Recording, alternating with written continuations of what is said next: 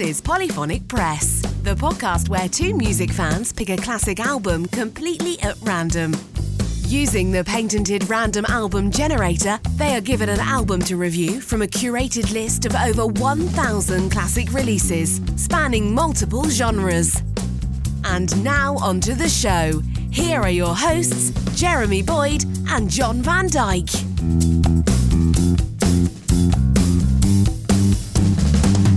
Hey, welcome to Polyphonic Press. I'm Jeremy Boyd. I'm John Van Dyke. And let's not waste any time here. We've got the random album generator right in front of us here. So let's hit the button and see what album we're going to be listening to this week. And the album we're going to listen to is Bob Dylan, the Freewheelin' Bob Dylan. Oh, okay, cool. All right. I'm pretty sure this is this his first album? I think it's an early one. I can't remember if it's the first. Okay, so this is his second album. Okay, so this was produced by a guy named Tom Wilson, who produced a lot of his stuff, as well as John Hammond. Released on Columbia Records on May 27th, 1963. Considered folk and blues, and I think it's just Bob Dylan and a guitar. I think there's a few people playing drums and bass, but it's mostly just Bob. This is before he went electric. Yeah. So this is what it says on allmusic.com. It's hard to overestimate the importance of the Freewheelin' Bob Dylan, the record that firmly established Dylan as an unparalleled songwriter, one of considerable skill, imagination, and vision. At the time, folk had been quite popular on college campuses and bohemian circles, making headway onto the pop charts in diluted form. And while there certainly were a number of gifted songwriters, nobody had transcended the scene as Bob Dylan did with this record. There are a couple very good covers with Karina Karina and Honey Just Allow Me One More Chance, but they pale with the originals here. At the time, the social protests received the most attention, and deservedly so, since Blowin' in the Wind, Masters of War, and A Hard Rain's Gonna Fall weren't just specific in their targets. They were gracefully executed and even melodic.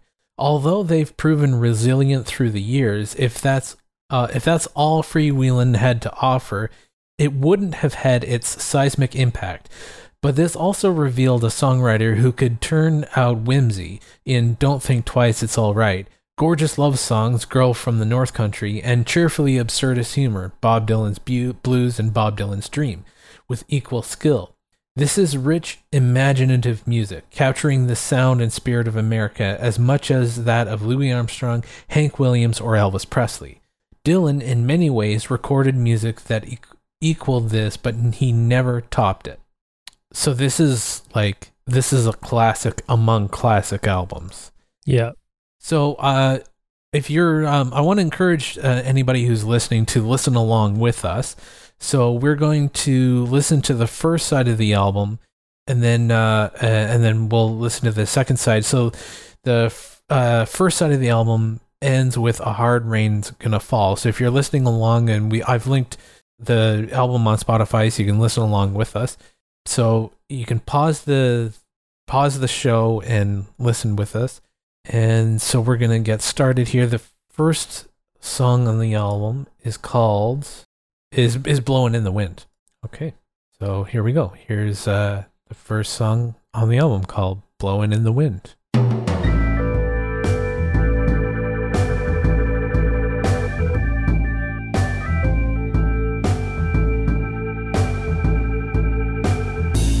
All right, so that concludes side one with A Hard Rain's Gonna Fall.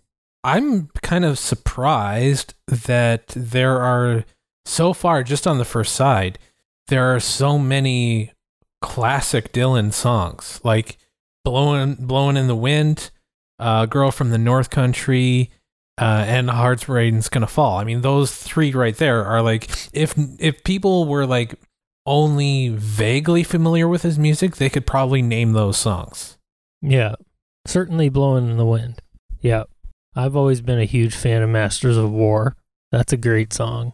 Yeah, I like Down on the Highway. I thought that was sort of an interesting take on the blues that he did. Interesting sort of guitar part that he did on there. Yeah, it wasn't typical blues. It was like this riff, this like and then he would ling on the guitar. Every line he would do that, which was really cool. And yeah, that was cool. Yeah, I thought that was pretty cool. And it's a song that I wasn't previously that familiar with, so I thought that was kind of cool. Yeah, and I was just looking, like, how old was he when he recorded this? And he was 21. He was like, his voice, I know everybody goes on about Bob Dylan's voice, but whatever. But like, his voice, that's not the voice of a 21-year-old. Yeah, his voice sounds a lot more mature and seasoned, I guess. Seasoned, yes, that's a good word. I was going to say experience, but I think seasoned's better.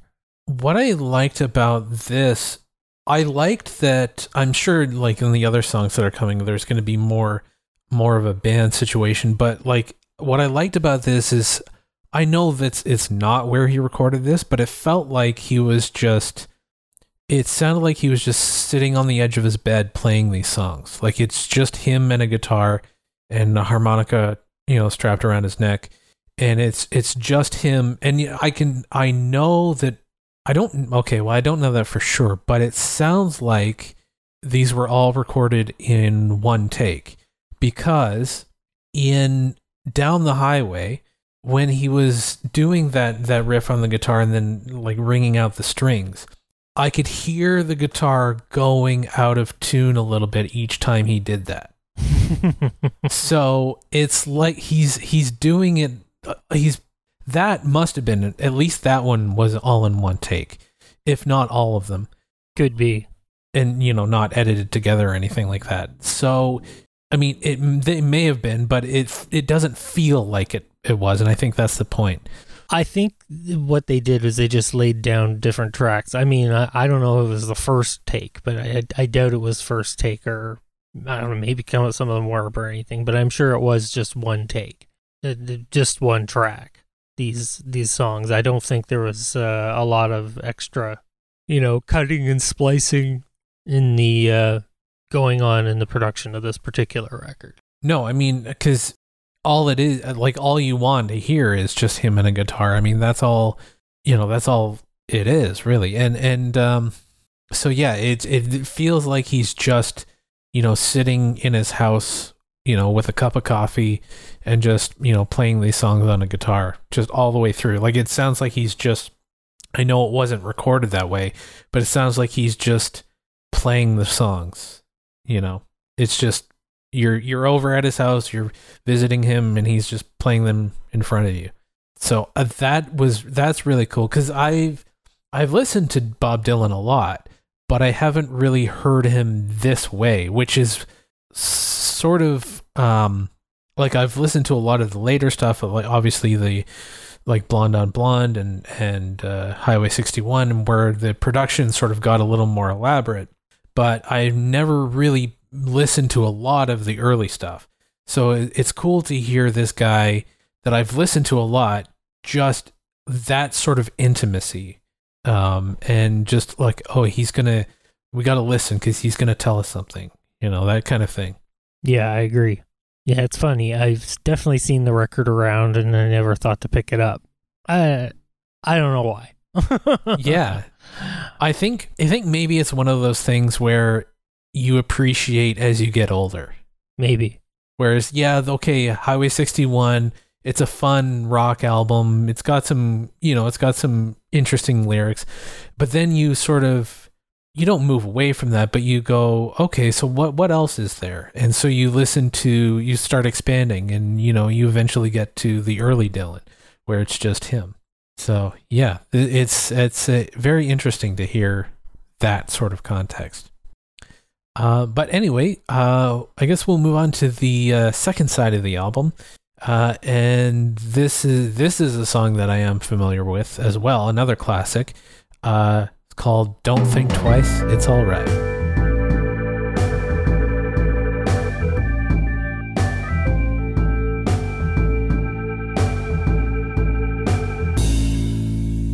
All right, wrapping up the album with I Shall Be Free. Very interesting album. Yeah, the second side was definitely a little bit, I think it was a little bit more experimental. Yeah, a little more experimental, a little lighter, I guess, in terms of the subject matter he's singing about, a little more sense of humor. Yeah, I think the second half is, where he was sort of maybe testing out ideas or something like that. Exactly. Yeah, I feel like a lot of the songs were just kind of stream of consciousness, like the last one, I Shall Be Free, and talking World War III blues, just sort of writing whatever comes to mind. You know, they're not really about anything, just kind of whatever thought pops into his head. That's what they're all about, the thought process. Yeah. Yeah. I wonder, like, given like what we know about Dylan now, but people, I know this is considered his, like, well, everybody always cites kind of the Freewheelin' Bob Dylan. Everybody says that this is his best album.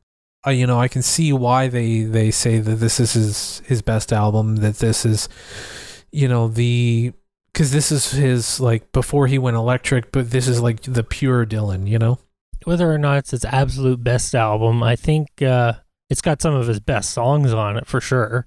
But yeah, as far as his best album, for me, I think Blonde on Blonde is up there with his best albums. I like that period of his stuff. It's a very strong second effort too. Second album coming out of the gate. This is 1-2 punch. That'll take anybody out of the knees. Yeah, well, I guess I don't know, like, what. I guess I don't even know what was on his first album. Mostly covers. Wow. Okay, and then just from there, he just like bloomed as a songwriter, because the next album is The Times They Are Changing, and that came out a year after this. So he pretty much put out, like, in the 60s, he was putting out an album every year, if not two. So that's like pretty impressive. And I guess once the floodgates open and you start writing, I guess writing is like anything. Once you start doing it and practice at it, you just get better.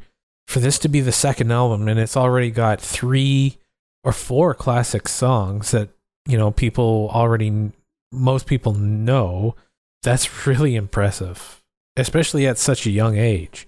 I don't know of another songwriter that could say that. Not quite as young, as legendary as, it's a remarkable achievement. It was a fun listen. I particularly liked, I thought Oxford Town was a really cool song. Yeah, I like that one quite a bit. I also noticed that Karina Karina, when he did that one, I think that's the only track where you could hear some drums and a little bit of a stand-up bass in it. I was just actually reading about the recording process. He recorded this, I guess, in chunks. So some of it was recorded April 24th and 25th, and October 16th, November 1st and 15th in 1962, and then April 24th, 1963, and he recorded it, I guess, all over the place. So he recorded it, part of it in New York, part of it in England. It wasn't a let's sit down, make a record sort of a deal. It was, let's sit down, record a song because I have a song ready. Yeah, and it was recorded over the course of a year, I guess. Yeah. Well, I'm thinking when he did the first album, he had original material, but they didn't put it on the first record for whatever reason. And so he had all this extra stuff to put on their second album. When the first album did really well, he thought, well, maybe if I put some of my originals together. Well, I can't say for sure, but I bet what happened is the record company, like folk music in the early 60s, or at that time, a lot of it was covers. You had all these traditional folk songs that, if you're a folk artist, you have to record. And I guess that's probably the record company saying, you have to do this. This is, you're going to record this. And I guess then he just said, well, on my second album, I'm going to record my own stuff. I'm just guessing, but that probably is what happened. Could be. I'm guessing the success of the first record gave him permission to have more freedom on his second album. And there's a lot of freedom in the second album. You can hear it, like the stream of consciousness songs and whatnot in there. Yeah, and calling two songs, one's Bob Dylan's Blues and the other one's Bob Dylan's Dream, and just playing with the titles. And yeah, it is like just kind of like throwing everything at the wall and seeing what sticks. Though I've noticed, like Bob Dylan's known for having some pretty strange titles to some of his songs. These are mostly pretty straightforward titles on this album. I Shall Be Free is a little bit of a strange title for that last song, but because I don't think he says it once in it. But yeah, that's nothing next to some of the other ones that came along later. They're almost Salvador Dali-esque, some of the titles. So anyway, I guess the question is, would you listen to this again? Oh, probably. Yes, I would too. Yeah, that's the question. Yeah, it's always what I'm thinking about when we review these albums. Would I listen to this again? And being that I'm already a Bob Dylan fan, yeah, absolutely, I would. Yeah, it probably wouldn't be my first choice as a Bob Dylan album. It would probably be Blonde on Blonde or Highway 61. But yeah, definitely if I'm in the mood. I guess Blonde on Blonde of that period is sort of like Saturday night, and this is like Sunday morning.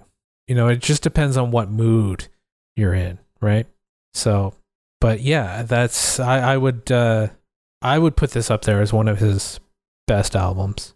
Yeah, I think so. Definitely it's a classic just because of some of the things that are on it, for sure. Yeah, absolutely. Yeah. So I guess we'll end the show there. Thank you so much for listening. If you made it this far, you can check us out at polyphonicpress.com. You can, we'd love to hear from you. You can drop us a line. Just go to the contact page and send us a message, and maybe we'll read it on the show. And you can, if you feel inclined, you can also help us out on Patreon. You can go to patreon.com/polyphonicpress. You can get lots of cool perks there. And yeah, I guess that's about it. I'm Jeremy Boyd. I'm John Van Dyke. Take it easy.